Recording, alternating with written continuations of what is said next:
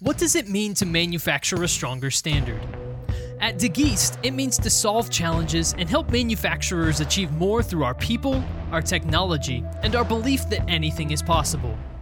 This is Manufacturing a Stronger Standard, a podcast by DeGeest. Hi, Derek DeGeest here, president of Lesti USA and DeGeest Corporation. We're here live at FabTech 2021 with another episode of our Manufacturing a Stronger Standard podcast series. And we're talking to industry experts in the finishing. And today we have with us our product finishing editor-in-chief, Scott Francis. Hi.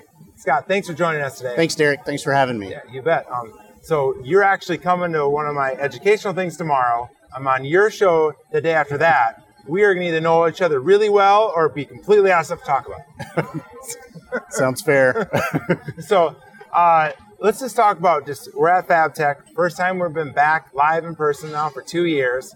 Right. And can you tell us a little about Product Finishing Magazine, what it is, Sure. and what your mission is with that magazine? Other than I really love to get it every month.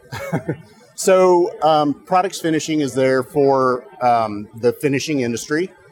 We're covering electroplating, powder coating, liquid coating, automations that fuel those things and make it happen. And we're there to hear the stories of the people doing the work and try to help you tell your story. So that's really what our mission is to try and help you get the word out, to help celebrate the work that finishers do from all of those different areas. Okay, awesome. So this is a little bit roles reversed. That's right. You're in the hot seat now. A little bit. You usually get to drive the answers and That's right. questions.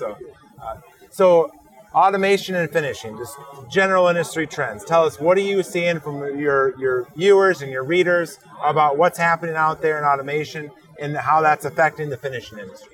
So I guess probably to start things out, I'm fairly new to the industry. I came into products finishing at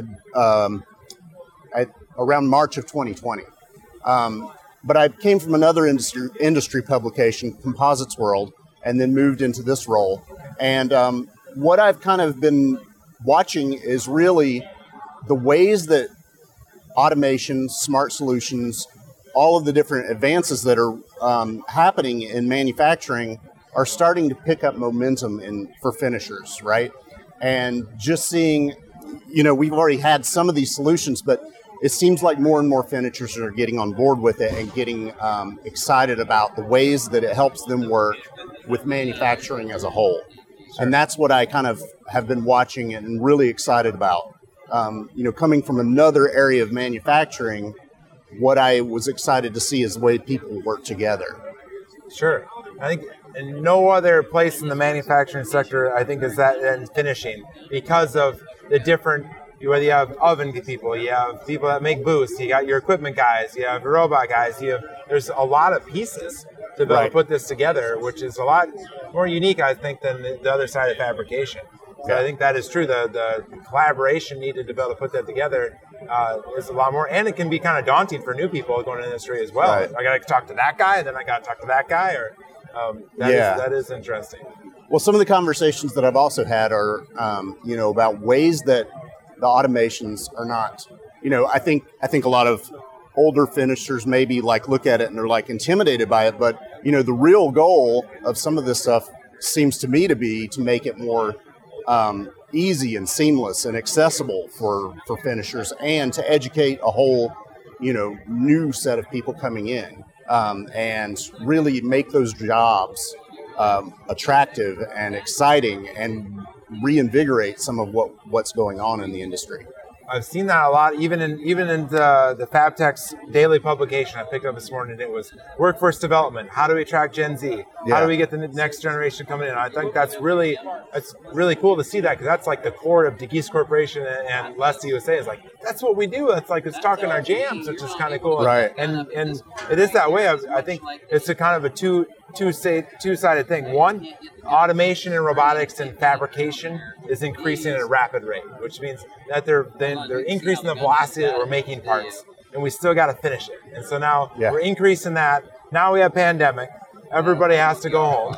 Now some people decide, you know what? I don't think I'm going to do my last 1 or 2 years before I retire. This is kind of nice. Yeah. And some people aren't coming back. Right. Or they're reevaluating their life goals and decide what they want to do for a living anymore. And I think it's scary. All of us as an industry is that, okay, these jobs they're not getting the applications. We were already needing people before the pandemic. Now they're not coming back. Why aren't they coming back? Yeah, no, I mean, I've definitely had a ton of workforce conversations with folks, and that seems to be one of the things that has maybe driven more acceptance and interest in this stuff. I mean, I feel like, to your point, the pandemic, like everybody got more comfortable, like raised their comfort level, even if they were already good at some of these things, or had some knowledge. Everybody got a bit more interested and a lot more comfortable, right? So I'm definitely seeing that when I talk to, some of the people legacy people, they understand it more, right? And they're more accepting and excited about it. So that's cool to see. Well, I think the owners is looking at ways to be able to find technology to be able to save that knowledge, to be able to help them, to be able to get more out of them. I think that's really where we're really talk about. We develop software in our facility to be able to help our people. When the Lesta, the self-learning robotic technology, does the same, and that you can take that baby boomer generation, or those people that maybe don't have as many years left, or that decide they don't know if they're going to be able to keep doing that. And we can help them, the robot become an extension of themselves, help that robot, to be able to teach the robot what they know, get them out of the booth, now keep them longer. And now we can keep them so that we can make that career out of a job, and then we can make that attractive for the younger generation and see it as a career opportunity and not just a job. Yeah. So that's where we can see that I think self-learning robotic technology can help, but also it's exciting to see on the rest of the fabrication side that I think they're doing it as well, and that they're finding unique ways, or we're finding ways to be able to use the data and technology that your machines can make to be able to help make that, to be able to get that knowledge into help with your processes. Yeah. Well, I mean, I, for one, am pretty excited about where things are headed. I mean, it's been a strange time personally, coming onto and learning about an industry in a time that's been really strange.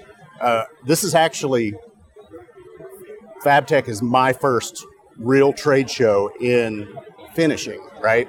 I mean, went to plenty of things for composites and all that stuff, but this is the first time I've been in, besides smaller conferences, at a real trade show representing this brand. So it's been an odd time. But with all of the challenges that I do see, I feel like it's an exciting time. We have so much advancement and those opportunities to excite people in the workforce about these jobs. Manufacturing jobs are no longer just like a job on the shop floor. That there's always going to be that, but you can grow that into a real career. And it seems like these technologies are just a way to make those careers so much more exciting, much more enticing. Finding ways to be able to bring that technology to each one of those jobs too, so that you're not taking away the information, that you're adding it back to their fingertips and be able to help them do it. And I think that is a really exciting thing as well. I completely agree with you, and we're excited to see where that goes, where that takes finishing, and it's going to be a wild ride, and it's going to continue to change now in the future. Now as we're coming back, we're going to have to continue to adapt and evolve, and I think it sped up the need to be able to do this a couple of years, but it needed to be done anyways to be able to help meet that challenge. And hopefully we're looking at soon enough in the finishing side that we have companies come up, they're looking to bring it in-house or to improve that operation, that we've been able to get there, so we can help bridge that gap and help excite people, to keep them longer, and excite new people to come in. Yeah. Awesome. Great. Scott, thank you very much for joining us today here on our channel, and I look forward to more of our conversations in the future. Thanks so much for having me. Yeah, you bet. Let's keep talking. Absolutely, yes. Awesome. And everyone, thanks for joining us on another episode of Manufacturing a Stronger Standard. Make sure to check us out on Apple, Spotify, or wherever you get your podcasts. And make sure you look us up and follow us as we continue to talk about the challenges of manufacturing and how we can address them and get at and make them better together. Thank you.